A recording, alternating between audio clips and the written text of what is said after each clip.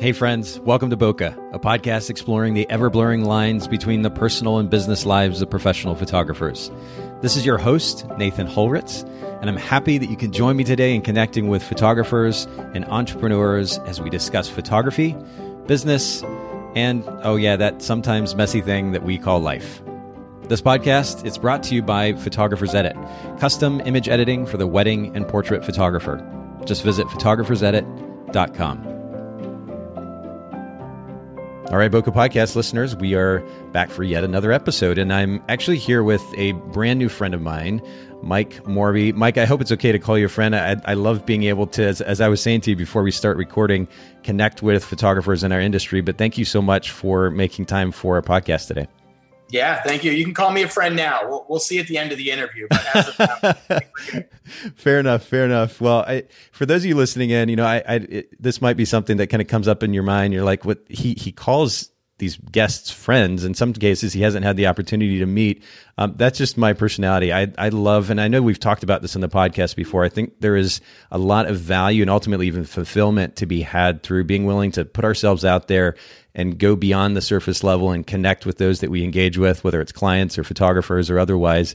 And this podcast has been a wonderful opportunity for that. But thanks again, Mike. And really, I just want to jump right in because we have a lot to cover.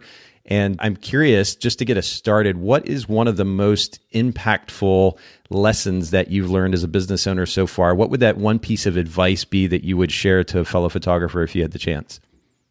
Yeah, that's always a tough question, because it's everything with business is very multi-layered. But I think in my experience, and also just with coaching and reaching out to other photographers, I think the number one thing is that building a sustainable business takes time. I think, we're in a quick fix on demand society, right? And people want to know, how do I get as many leads as possible or grow my business as fast as possible? And so they try some of the quick fix options. But, I always encourage people that to build something sustainable, you need time and patience.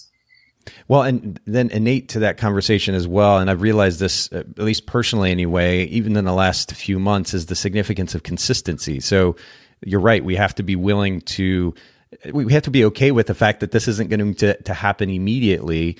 And in order to get to that place, that kind of overarching goal for our business, the financial goals or otherwise, we also have to be willing to be consistent. We can't throw down for a week or two or a month or two even and work really, really hard and then get frustrated when we don't see the results that quickly and then kind of give up and pull back. We have to be consistent in our effort, right?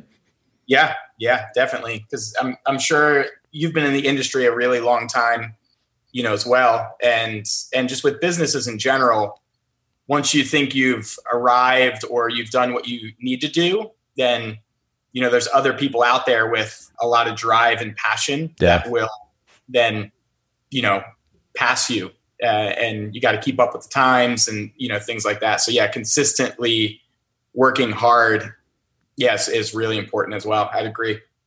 And you mentioned being in the industry for a while. Really, I should do a better job of starting our podcast interviews with this information. But first of all, you've been in the industry how long?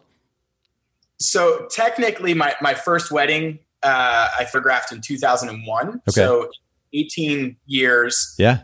I was a terrible photographer. Well, hopefully past couples from back then aren't listening to this. But from 2001 to I would say like 2009, I really didn't know what I was doing. I was shooting in full auto and, on camera flash pointed directly at the couple all the time. But in 2009 is when I started taking it seriously and my business grew rapidly from 2009 on. So I would say 10 years, but technically 18 years if you count my first wedding. Sure. 2001 was actually when I shot my first wedding as well. I charged $350. I was shooting. I charged $500, so I was more expensive. You had a leg up on me. Well, I shot that first wedding, and I actually missed the kiss during the ceremony. And I tried to give myself some kind of context to what it even meant to be a wedding photographer, going to photograph that wedding, and fortunately, everything but that first kiss, I managed to capture that day. And the clients were so gracious that they allowed me to literally go back, and we got the wedding party, the minister, the couple, of course, and set up that shot on stage just like they had been in the ceremony, captured that, put it in the proof book, and you wouldn't have known a difference. And they were so kind about it.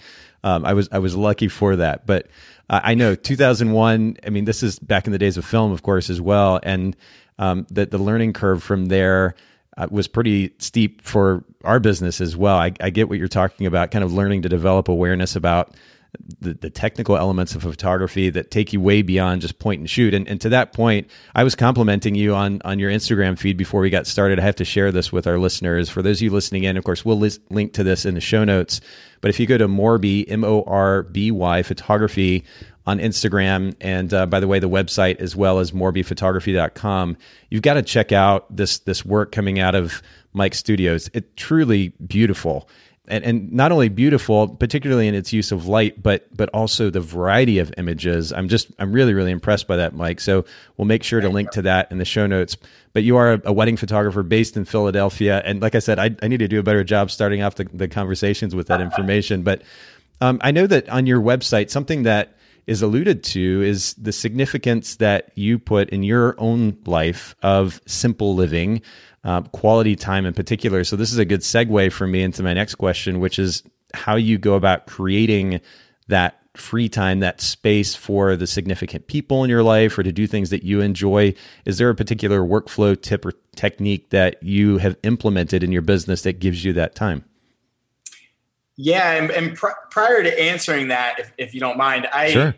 I coach a lot of wedding photographers, and when somebody is starting, so you and I, we've been established in what we're doing for a long time. So we can put certain parameters on our business that I think some people that are just starting out probably can't do right away. So I do always encourage people that are starting out, like, you might have to put in really long days and really long weeks for the first couple of years, knowing that eventually you'll want to get to, so I don't know if you agree with that or not, but I always tell people you can't all of a sudden say, I'm only going to, shoot one wedding a weekend and I'm only going to work one day a week when you're just starting your business. Sometimes you got to get through that beginning part. Yeah. Well, I'll actually respond to that too, because you make an interesting point there. I started Photographer's Edit. I mean, I can speak to this with regards to photography, but it's particularly relevant with Photographer's Edit, with the goal of creating a business that would generate passive income for me. And long story short, within the span of maybe a year and a half to 2 years, certainly by 3 years or so, I was literally working as little as about 4 hours a week. And the company was running and it was growing. And that was a goal of mine. There was a book that came out around this time called The 4-Hour Work Week. And a lot of people laughed at it. The principles innate to that book were, at least in some ways, similar to what I was trying to implement in my business. And I literally made that work for me. The caveat that I would add is that had I put, say, 15 or 20 hours a week into the company back in 2010, 2011, we'd be at a different place right now. So certainly getting started, it's important to put the work and the time and the effort and the energy in. And then not only can, but it likely will have a payoff in the long run. But understanding that you do have to put that extra work in is important. I would definitely agree. And that's going to look differently for different people. I guess what I should ask here is, what did it look like for you, say 10 years ago, and what does it look like now? Yeah. And you got to set time limits on it. So I'm not going to work to the bone for 5 years. Like you said, maybe a year with the goal of training, equipping, and building. So then like, this is the goal of the business, and I might, have to work this way for a little bit to get to that goal. But yeah, I mean, 10 years ago, I was doing all of my own editing. Photographer's Edit was not a thing back then. And I was shooting, it was just me at the time, sole photographer. Now we have 4 wedding photographers, a family photographer, my wife, who's like financial and workflow guru. And then we have a studio manager. But yeah, back 10 years ago, I was pretty much doing everything. And then I was shooting family sessions, 45 weddings a year, all my own edit, working just crazy amount of hours. And I went full time with photography in 2012. And so I actually shot 37 weddings in 2012 while also working full time and doing all of my own editing. So yeah, working crazy hours. Yeah, I was going to say that sounds like kind of a nightmare. What were you doing full time at that point? I was actually a youth pastor for 5 years. Wow. Yeah. And that's a taxing job. I know maybe is not the right word there, but that's a taxing way to spend time as far as a profession is concerned. I know I was very much in that environment for some time. Yeah. And now 7 years later, all the high school students are getting married. So it paid off. That's awesome. Yeah. But I think, so to answer your initial question, I think the big,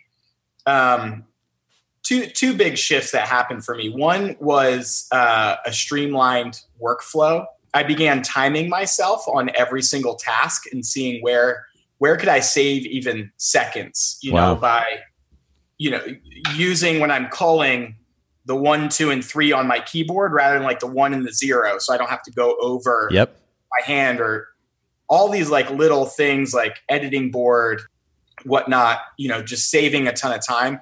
And then probably the biggest shift for me, and it's been in more recent years, is time blocking. Just because within business, we can run ourselves into the ground because there's so much to do, so many tasks that we can, dive into. And that's what I was doing back then is there was no boundary within work and life. It all just blended together. But now, I time block Tuesday and Wednesday are my work day in office. And as hard as I can, I try to stop work when my kids get off the bus. Monday and Thursday are my wife's day to work. But then it's also like our day to, do something that we might want to do on my Tuesday and Wednesday. And I try to do Tuesday as like task oriented stuff. Okay. And Wednesday is like goal future things. But yeah, time blocking was huge. And now because of that, I make dinner every night. I have breakfast in the morning with my kids and we make dinner at night, and my wife and I read at night. I've read 4 Hour Workweek, like you talked about, mentioned that book. And so just really slowing down and saying, this is time to work. And then this is time to not work. I'll still respond to like inquiries or things like that. But in general, really just trying to value time away from actual tasks at hand by time blocking my week. And this is interesting on multiple levels, but you said Tuesday and Wednesday, or Tuesday and Thursday are your days? Tuesday and Wednesday. That's why we're talking on a Wednesday. Fair enough. Okay. So then I'm curious, and maybe our other listeners are curious as well, what's happening the rest of the days of the so-called work week? So Monday it's my wife's day to get anything she needs to get done with the business, right, or if she wants to make a doctor's. And then I have, right now we have 9, 7, and 4-year-old. Yeah. So the 9 and 7-year-old are in school, but the 4-year-old is only 2-day-a-week preschool. So on Monday, I'm with her. I'm hanging out with her. I'm food shopping. I'm reading. I'm taking a nap, maybe in the afternoon. Thursday, the same thing. Okay. So exercise is mixed in there. Yeah. Friday and Saturday are wedding days. I actually now only shoot one wedding a weekend. So, and then Sundays are a day off, and we're actually really trying to implement Sabbath rest on Sundays, which has been difficult, but staying away from any really task oriented things, right, on Sunday. So yeah, it's really time with kids, time to get stuff done around the house, to food shop. My wife and I are really 50-50 on the business and on home life. So I love that. He's working, I'm not. And then evenings we try as best we can to take it slow, eat together. If we're going to watch TV, just watch a little bit, but spend that last hour of the day really reading and working our way into sleep, and then waking up early, as well. So yeah, that's kind of what the rest of the week looks like. And obviously that's the perfect world, but sometimes things come in like a bridal show or an event that I have to be a part of, but for the most part, we try to stick to that schedule. That's really, really cool. Yeah. And I knew when I asked you about the rest of the days, I knew that your wife had some work days in there as well, but I was just curious how you were spending your time. I love the fact that, as you pointed out, you and your wife share not only the business kind of 50-50, but also home life. I like that approach to relationship. I mean, for all the conversation in our culture about equity when it comes to the sexes, they're just the simple approach to a relationship of I don't like there's no expectation about a particular role going into this relationship. We're in this together. This is a team effort. And this idea that one thing is less than who I am is just a really egotistical approach to take. And I like the open-mindedness that you and your wife were exhibiting. What's your wife's name one more time? Carrie. Carrie, that you and Carrie are exhibiting through that model of a relationship. I think it's beautiful. You mentioned reading in the evenings too, and that it really is a great way to kind of wind down, to shut down. And by the way, for those of you listening in, you've probably heard this at this point, but reading on your iPhone, reading on an iPad, it's giving off that blue light, ideally, and which of course can affect melatonin production in the way that you fall asleep. Ideally going to a Kindle, like a Paperwhite, for example, is one that I have, or a regular book is a great way to go about it, or even an audiobook. But I'm curious, Mike, do you and Carrie ever read together? Is that something that you share in, or do you tend to read separately? Well, yeah, we read together. We don't read to each other, but we each have a Kindle. Okay. And Libby is amazing because you can check out books for free from the library. Yes. And not to get too geeky, but I know you're a reader as well from your podcast interview that I heard with one of my friends. But yeah. I try to mix it up, and I'll do a business book or like a spiritual book. Yeah. But then I'll always buffer it with like a novel. I really like historical fiction. I go slow through a business book, and then I kind of breeze through a novel. It kind of like cleans my palate and allows me then to immerse myself back into business again. I actually sometimes I'll read maybe 2 novels, but yeah, we lay in bed and we both read on our I used to read paperback books, but she likes me to like rub her back as we're reading. That's awesome. And I was like, I can't hold a paperback book and do that. So I got a Kindle for Father's Day. That's so cool. So yeah. And then, we try to sleep from 10 to 6, and we try to spend the first hour of the morning in silence and solitude before the kids wake up. And This has all been within the past year and a half, but it's really been life changing. Wow. I love that. Well, you guys are setting a wonderful example. Even for me, it's inspirational to hear that. I love this. You were talking about books. And so natural next question is, what's one of the most impactful books that you've had the opportunity to read or listen to in the last couple of years? Yeah. So for me, it's been Built to Last. Not sure if you've read that one. I haven't yet. I've heard of it, but I haven't read it yet. Yeah. Especially since you oversee a very large team, from what it seems like. Built to Last is a phenomenal book about how to build a company that isn't based on the charisma of a leader, but it's built on more foundational things that can last through generations. So they survey like Disney, Johnson & Johnson, Marriott, these companies that have lasted 100 years plus, some of them.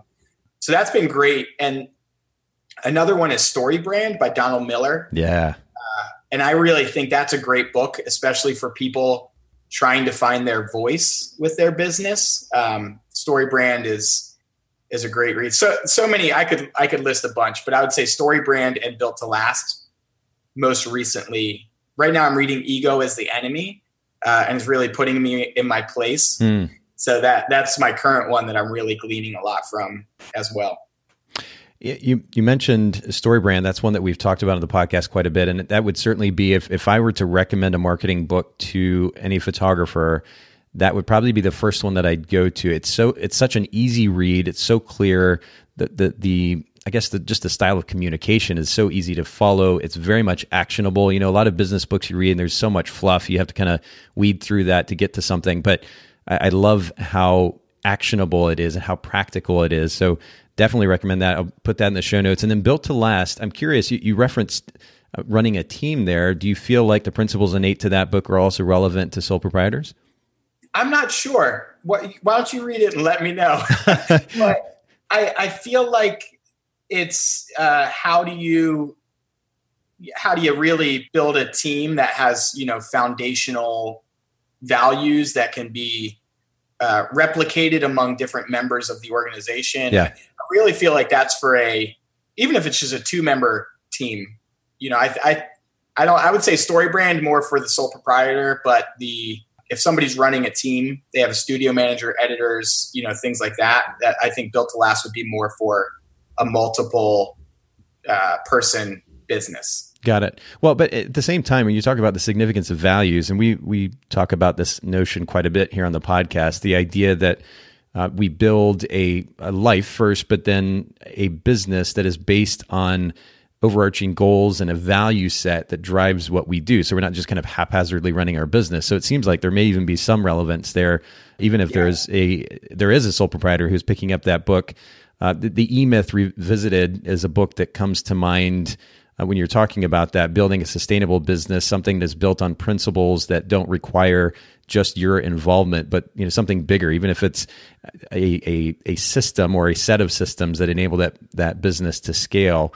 We'll also link to that book in those show notes as well. But I really appreciate you sharing all of those. Talk to us. Let's go kind of the direction of photography here for a second. And I'm curious, what is something that is particularly unusual in your camera bag? And this doesn't have to be a camera or a lens or otherwise, but a tool that enables you to be a better photographer. Yeah, honestly, the first thing that comes to mind, this will sound really silly, is snacks. All right, You got to share the snacks. What kind of snacks? I go to Costco and just buy bulk, energy bars and trail mix and all that sort of stuff. But I slowly snack through. You'll find by the end of this podcast, I got some weird quirks and I guess ways of doing things. But yeah, I slowly snack through a wedding day because I was finding that having a big lunch or a big dinner would bog me down and make me foggy. Yep. And so, just slowly eating through the wedding day makes me not hungry and keeps my energy up because I'm not having a big, meal to that. And then on a more practical level, MagMod gear has transformed the way that I am able to photograph things, manipulate light.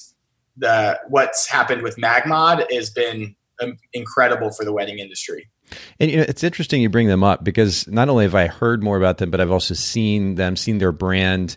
And I didn't have the opportunity to use MagMod as a wedding photographer, but what would you say is the big, you talk about the impact that it's had on the industry. What is the significance of that impact? Or more, I guess, better asked, what is underlying that impact? There are some principles behind their business model. Is it the actual, the workflow? What is it? It's just, I would say that ease of use. Like they've created some of their stuff. I think I'm not really into the mechanics and technical of how things are made, but the ease of use is you can swap out modifiers quickly, and effectively and do a wide variety of things. And, it's really allowed just a great controlled use of light. So if I have a ceremony and they've taken the time to create this beautiful ambiance for like an indoor ceremony with candles and lighting and stuff like that, if I have just on-camera flash or whatever, I'm gonna blow out everything that they've spent time to create in the photos. Where MagMod allows me to put light in specific places and then still keep the ambiance of the rest of the scene. So it's really been a game changer because people put so much time and energy into creating an atmosphere,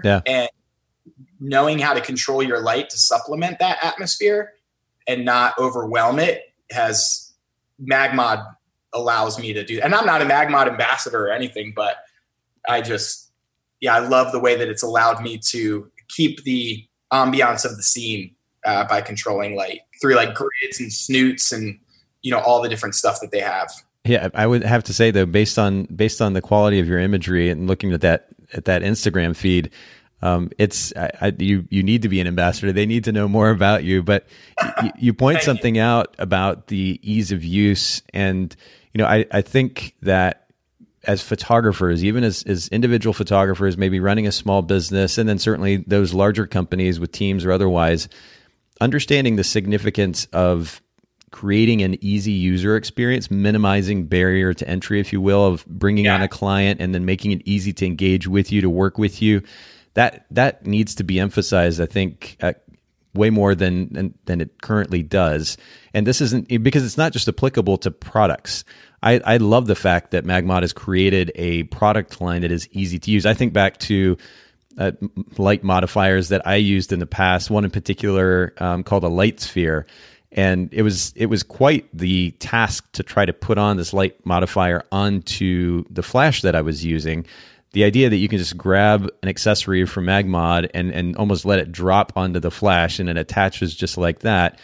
While there's a cool factor to it when you start to think about how much time you save because you're able to do that so quickly and focus on the moment and what's going on so that you can be a better photographer, I think is huge. But I think this has application for photographers too. Anything that you can possibly do. And we spend a lot of time on this at Photographers Edit as well. Anything that you can do to make it easier for somebody to engage with your brand, do it. Spend the time. The investment is so worth it because that experience, the overall experience that they have with you will translate not only to happy client, but also to likely more referrals as a result.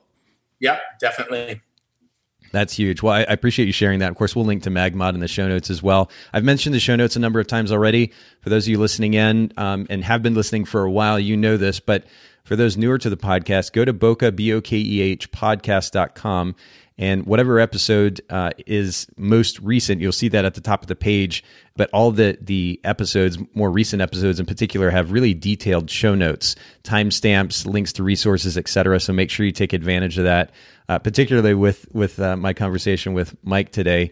Mike, leading up to our conversation today, you'd said this about branding. You said, for branding, I coach people on having branding points that differentiate them from others, add value to the client, and that they can consistently deliver on them. And I love the way that you explain this idea of a brand position. We talk a lot about brand position here on the podcast, and there seems to be a lot of confusion about what a brand position even is, honestly.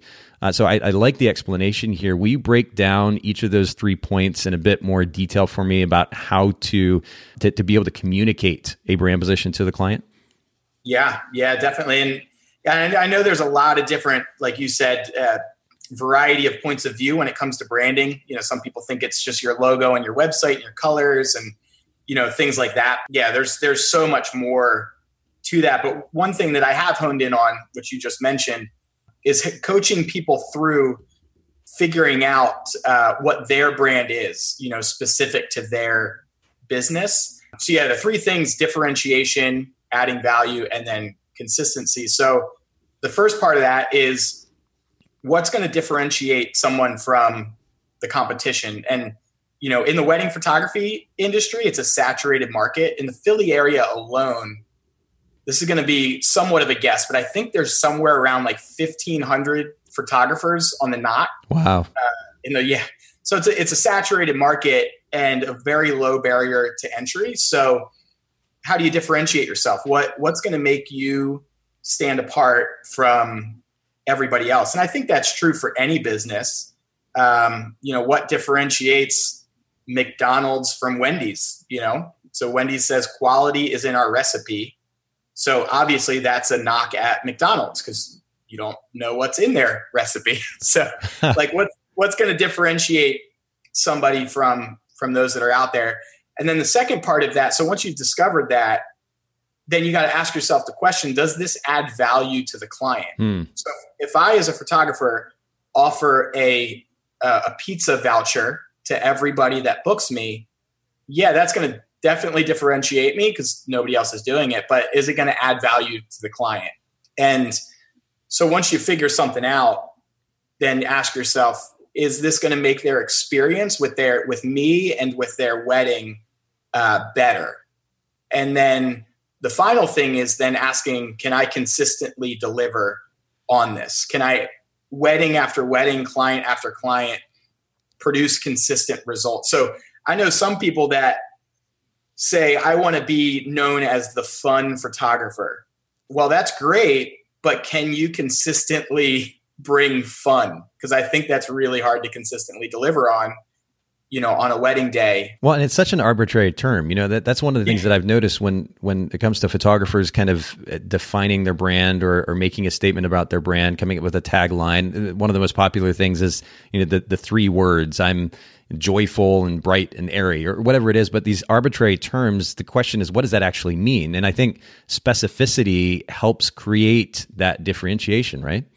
Yeah, it does. And I love the word specificity as well, because every really strong brand that is out there is very specific on what they have to offer. Like Walmart offers a variety of products, but they're specific on low prices. So if they start offering high priced products, they've gone against their like foundational specific branding point. You know, I think like Mercedes came out with a entry level somewhere in like a few years ago, a $25,000 car, which is totally contrary to what you think of when you think of a Mercedes. Or if Nike started offering, you know, high heeled shoes, you'd be like, wow, that's against specifically what Nike's all about. So yeah, I think specificity in it is super important as well. Although I'm sure, Mike, that you'd be first in line to buy those high heels from Nike, right? Well, I petitioned to have them start designing those. Yeah, I'm just shooting from the hip with my examples here. No, I'm just playing with you. But you mentioned Mercedes releasing that kind of budget car. It makes me think too of Porsche when they came out with the Panamera, which is almost like a family sedan. And of course, Porsche does a family sedan on a whole different level. But it can be a little bit confusing, at least to the outside viewer, observer, if you're doing something that doesn't line up with your brand. I think about a statement like BMW makes, which is the ultimate driving machine. The cool thing about that statement, if that's their position, and it's a pretty cool one at that, it opens up kind of a broad range of possibilities with which they can offer a line of products, right? Whether it's a scooter or a motorcycle, I've owned a BMW myself, or a car, the focus is on being the ultimate driving experience, and it can fall within that kind of broad statement. But again, specificity is important, and not only to differentiate yourself. We're talking about brand position, differentiating yourself. But then it also does something really cool for your business, and then it literally guides you, or should anyway, guide you in the clients that you're going after, the way that you spend your time, the type of products and services that you're offering. It should literally drive all of that. And it makes life a lot easier. You don't have to kind of flounder around and wonder what to do next. Yeah, yep. Yeah, you can be very focused and intentional in what you're all about. I actually had my accountant ask me recently, actually, I think you had him on your show, Mike Clipper. Yes. Uh-huh. Yeah. He's my great guy. But he asked me the question the other day, what's one thing that I think businesses, photography in particular, struggle with? And I said intentionality and focus. They just don't know what they're all about. They're all over the place. They're not intentionally running their business and building their business. It's kind of haphazard. But once you start to narrow in on your brand, you can be more intentional about what you do.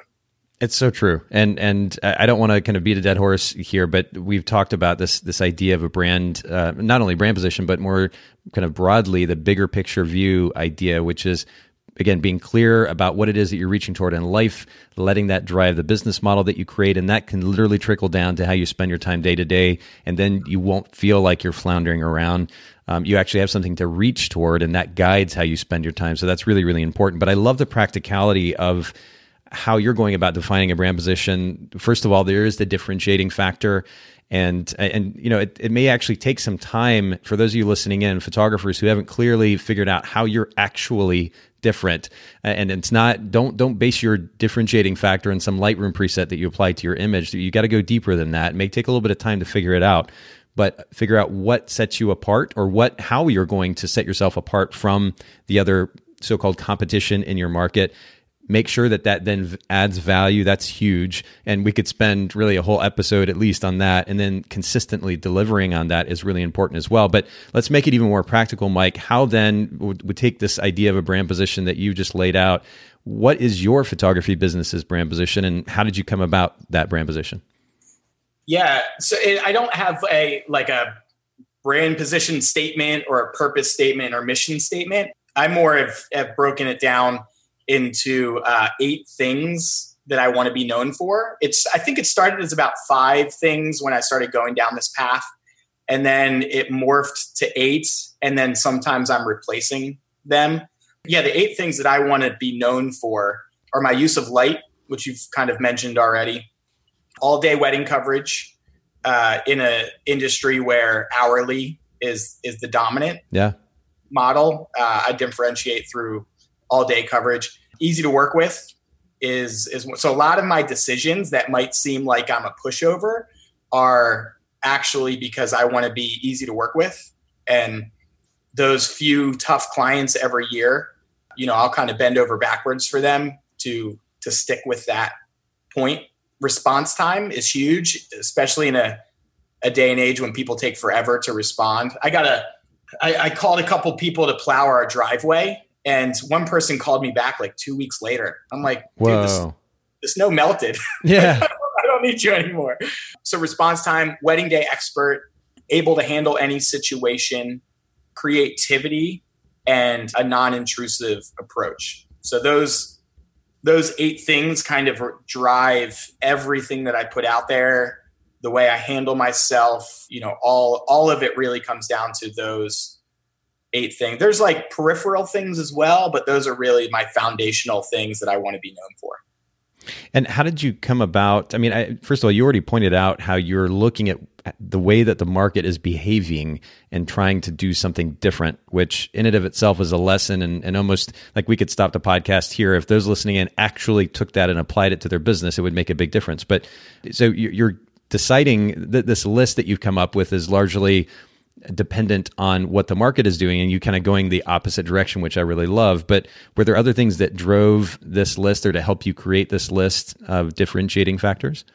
Yeah, I would say, part of it's just experiences that I've had with buying decisions.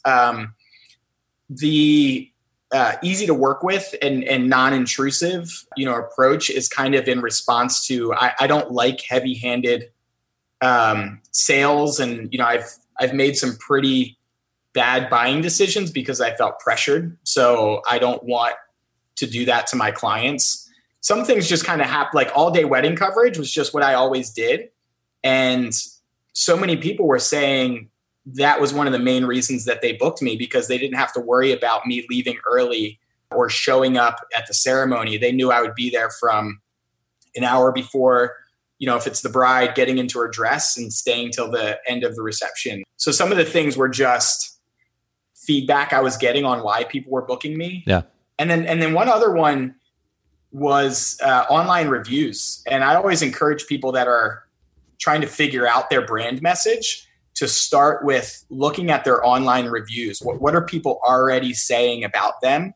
And then looking and seeing, are there any consistent things that people are raving about their business? And then saying, oh, look, everybody's talking about, like one person that was in one of my workshops, I was reading through all their online reviews, and magician for some reason kept coming up. It came up like 3 times. Wow. And I was like, man, that's a really cool branding point, know, to weave through it. Like they're a magician with they're making something out of nothing. Oh man, I could take that and run with it. Yeah, I mean, just even thinking about a simple statement there on their homepage and what they could do with that in their marketing, that'd be awesome.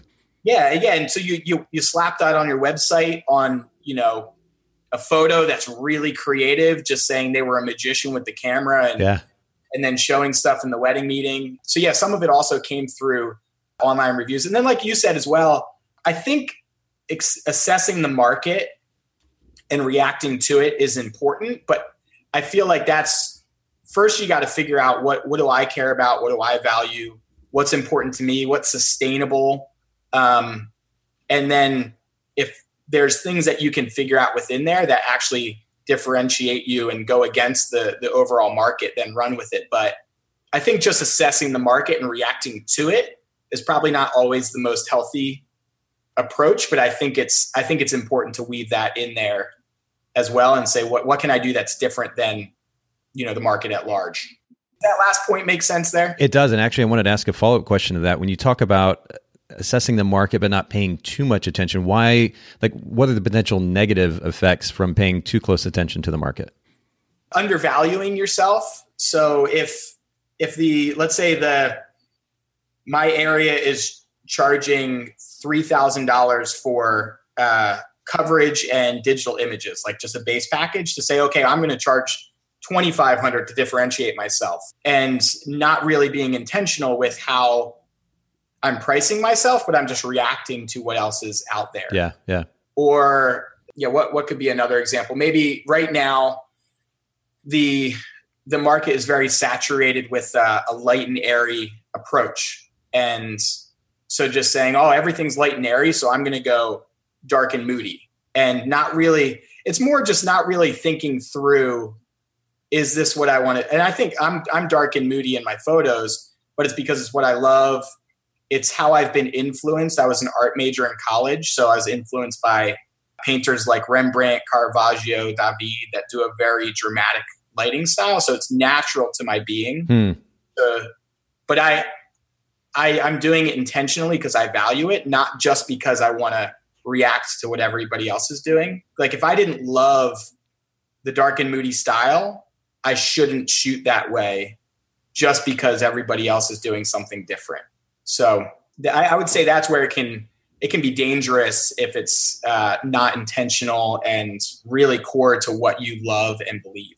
Yeah, obsessing about it can definitely get in the way of being free to focus on being creative yourself, one.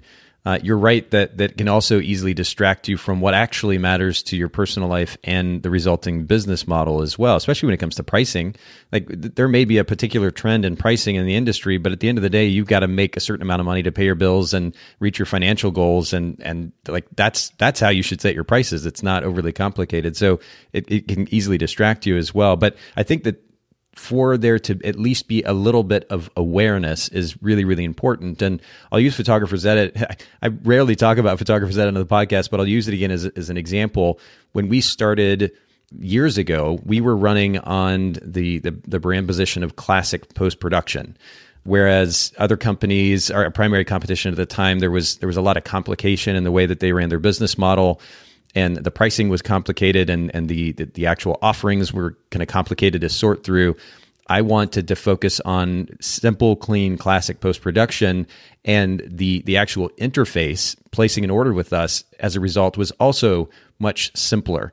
And so that was the goal for a while.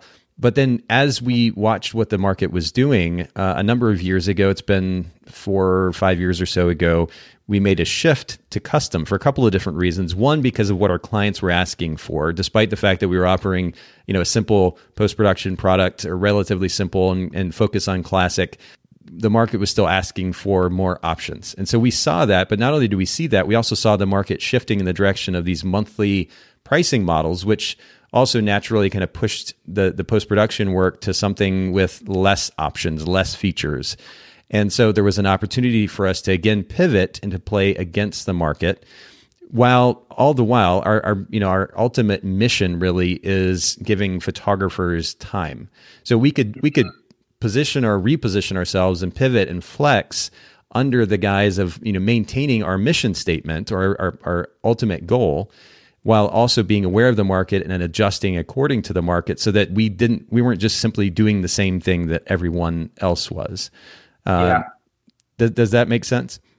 Yeah. And that reminds me of the book Built to Last. So you say saving photographers time.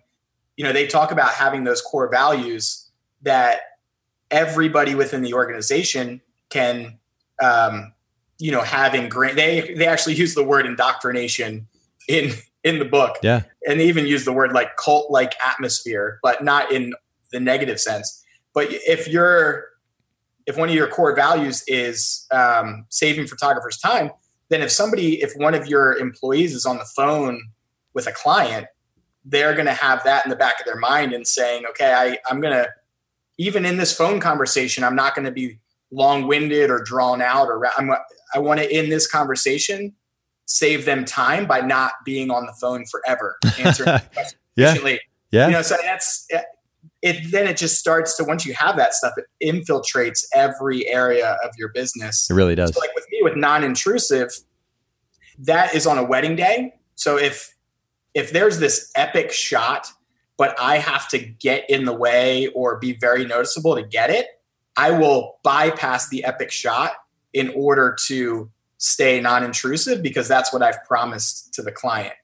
And even like in the wedding meeting, I don't ask for a deposit on the spot, because I don't want to be intrusive or overly abrasive. So I let them walk away and say, I'm going to hold the date for you. And if somebody inquires, I'll let you know.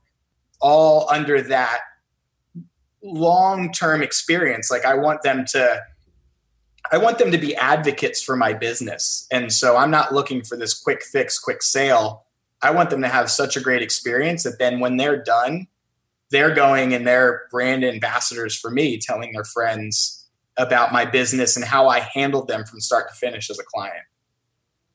Well, there is something to be said about these points that you were making earlier when it comes to how to go about creating a position or a list of differentiating factors, at least, which is experience. You talked about the significance of experience, which would indicate that deciding on what this list of differentiating factors and maybe an actual simple brand position isn't going to, that so-called brand position isn't necessarily static. It's going to change over time as you have experience. You also mentioned the significance of observation and then feedback. We talked about assessing the market as well, but these things are going to all happen over time, and it gives you the opportunity to be able to make adjustments to your brand based on the experience, based on the feedback. It's so important to be open to feedback, to set ego aside and to find out what it is that clients felt engaging with your brand, what they'd like to see more of or maybe less of, and having those conversations on an ongoing basis, looking online to see what clients are talking about. These are all really important factors to establishing a brand position and ultimately differentiating yourself from another business. But I am curious, and you've kind of alluded to this already, I think, Mike, but what does your business look like now with these ideas in mind versus maybe before you had established that? Has it changed the way that your business functions on a day-to-day basis? Yeah, I would say just overall, and I kind of already mentioned this, is I'm just much more intentional and focused in my business and in my interaction with my clients. So if I'm branding myself on response time, in the past, I might have taken, I would have clients email me and say, when am I going to get my photos? Yeah. Back, in the past, or I'd let emails sit for a really long time and then respond to them when I got to it. But once I started branding myself on response time, even right before this interview, a client around 9:30 emailed me about a timeline question. She wanted me to lay out the timeline for the day. And I could have been like, oh, I'll get to that. But I responded right away and gave her a timeline within about 10 minutes of her email. So it's just now so ingrained in the back of my mind that I'm looking at all of these things and trying to consistently deliver on them now. Whereas before, it was like, oh, maybe I'd respond to an email quickly at one point, but then maybe let one sit for 3 days, or maybe I'd deliver a wedding in 3 weeks and then another one in a month and a half, where it was all just kind of nebulous and whatever I felt like at the moment. But now it's very intentional, knowing my brand position, and I want to deliver on that consistently.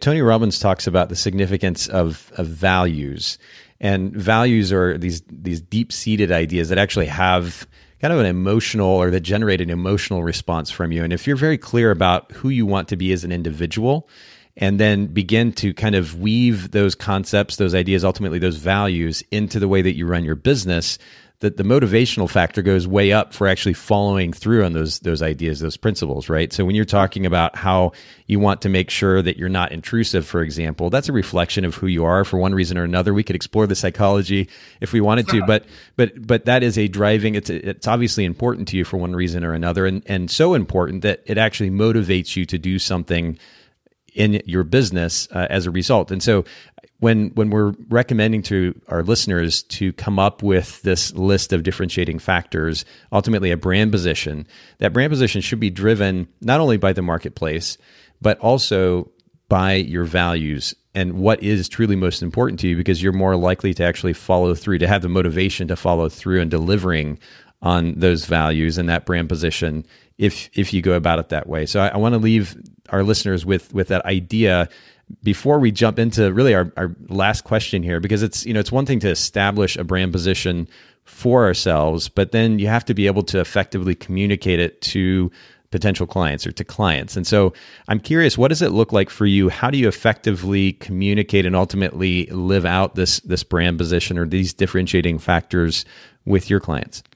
Yeah, it's very practical. nothing mind blowing or revolutionary, but I look at all of the touch points in client interaction. So anybody that wants to do this exercise, you basically just write down and say, what are all the touch points with a client? It starts with they hear about you.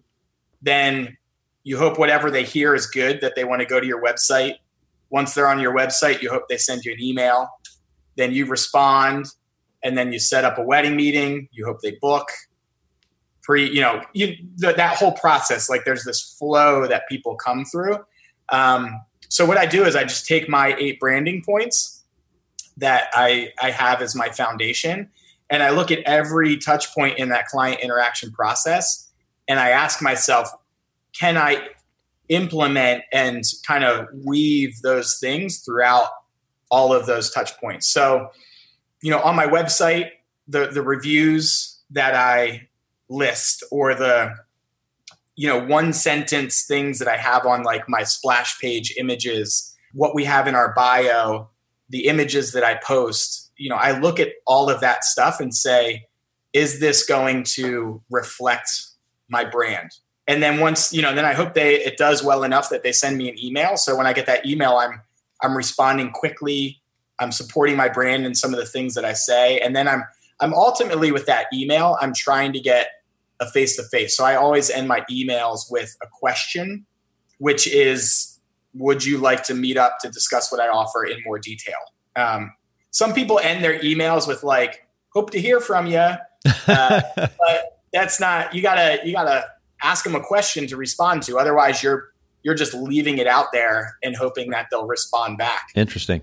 Yeah. I actually love evaluating people's email responses, because I think the initial inquiry response is one of the biggest hurdles people put in the way to connecting with a client. They're giving them too much information, too much, like they're doing all these links in the email for things for them to look at. They're including detailed pricing, where that initial email, the only goal is to get a connection with the client and then start to give all of the rest of that information. But if you give them a half an hour worth of work in that initial email that they have to do before they respond to you, you're going to lose them. So it's a little passionate side tangent that yeah. Well, and it's so funny you say that too, because I'm thinking about the email that I sent to you yesterday with the information for today's podcast, and that there's so much in there. And I've been kind of self-aware, if you will, of this for the last little while. I'm thinking like, man, if I put too much information in an email, while it's all relevant and helpful and important,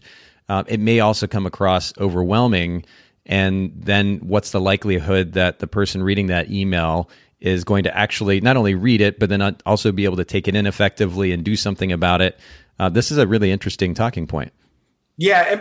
And once there's an engagement, so if I get an email, an inquiry, and then I respond back to them, and then they respond back to me, now there's like investment on their end, because they've already now sent me 2 emails. So then I can start to maybe have some longer emails or things like that. But yeah, I feel it's mainly in that very initial inquiry response. Got it. If somebody has this, like I read through your whole thing because I knew I was going to be on the podcast, and we already had a dialogue going, but sure, prior to the dialogue happening, that initial inquiry response has to be very simple and end with a question. Because how many times do we check our phone when we're in line at the grocery store, or when we're, in the parking lot waiting to pick somebody up, or going to the bathroom? I'll admit we all check our phone. Right. It's these small slivers of time. And so you want to have emails that somebody can respond when they're in that in-between time of their day, just be able to respond quickly. So yeah, then from there, the wedding meeting is kind of that's the like lay it all out. I have them in person. So I actually have a slideshow that I walk through image by image, and I'm showing images that reflect my non-intrusive approach. I'm showing images that reflect my creativity or use of light. I show images from the last seconds of the reception to talk about all-day wedding coverage and the value of me being there till the very end. And then even within my contract, I have things in there about helping them with their timeline to show that I'm a wedding day expert and I can help them create a timeline, or completion schedule to show that I'm going to be responsive and get their images there quickly. And then on the wedding day, I'm following through with all of those things, not being intrusive and being easy to work with and easygoing, being creative. And then just overarching to everything, the ultimate goal, one is client satisfaction, but then also that if I'm communicating these branding points effectively throughout the client interaction process, at the end of it, they should now have specific things to say about me. So rather than saying, oh, you should check out Morby Photography, he's amazing, they're saying, oh, you should check out Morby Photography. Their use of light is unlike anything I've seen. They stayed at the end of the wedding. They always respond quickly to emails. Interesting. Somebody's much more likely, because that in the client interaction process, step number one is them hearing about us. And if they're hearing specific things that are of value, they're much more likely to go to my website than, oh, my photographer was amazing. Because that real goal is you get people out there saying things about you, because then you want them to be so interested in what you have to offer that they're going to go and check out your website on the phone, all of that sort of stuff. Oh man, this is a very long-winded answer. No, but that's really good. And I love how you kind of brought us full circle back to the original definition for you of what a brand position is, which is not only a differentiating factor, but one that actually adds value. And we've talked multiple times at this point about the idea of specificity. And actually also, I think you mentioned the word intentional earlier, the significance of being intentional. As much as it's a cliche word these days, it has some real value to it. And so again, being very clear about what's important to you as an individual should then translate to your business and the model that you're running, including that brand position, making sure that part of that position is to add very specific value, and your brand position should represent that. And then, I mean, you pointed out these different touch points, Mike. First of all, just when they hear about you, and again, it's kind of a circular process, but they hear about you, it drives them hopefully to your website, where you have the real first kind of tangible touch point, and then to email, and then the face-to-face meetings, and on the wedding day, and that you're actually working because you have a clear idea of what it is that you're trying to communicate as a brand to that client. You can very intentionally go about consistently delivering on that, which is so important. So I love a practical conversation where our listeners can really truly take something away. And this has been one of the most valuable conversations we've had about brand position to date. I really, really appreciate you sharing what you've learned. And if you will, just briefly share with our listeners one more time where they can follow online, both your photography business, and then if you have resources that we can link to as well for your workshops or education, that would be great too. Yeah, so Instagram is Morby Photography. Then morbyphotography.com is my website. I don't have any workshops coming up there, but there is a link on there that somebody can be put on the email list if something does come up. We're actually in the midst of launching some side businesses that are keeping us pretty occupied, but I hope to get back to do a workshop sometime, within the next year or so. But I actually don't have any really online resources as far as business goes, but I've always thought about doing that. But as you know, that takes a lot of time. It definitely can. Well, this is going to be a massive resource in and of itself for our listeners. And so to that point, I really truly appreciate you making time to share all this information with our listeners. We will link to Mike's site, Morby Photography, MORBY photography.com, and then to Instagram as well, also Morby Photography, in our show notes, bokehpodcast.com. We'll also link to the, it's under an other services link there on the site, business workshops. And as Mike pointed out, you can go and register there if you'd like to just kind of keep up to date with information regarding any potential education coming up. But once again, thank you so much, Mike, for making time for the Bokeh Podcast community. Yeah, thanks for having me. I really appreciate it. Thanks so much for listening to the Bokeh Podcast today. Will you let us know what you think by leaving a review of the podcast in iTunes or maybe in the Apple Podcast app? And I'd love to hear from you personally with your thoughts about the podcast, maybe suggestions about future topics and guests for the show. My direct email is nathan@photographersedit.com. The Bokeh Podcast is brought to you by Photographer's Edit, custom image editing for the wedding and portrait photographer. Just visit photographersedit.com.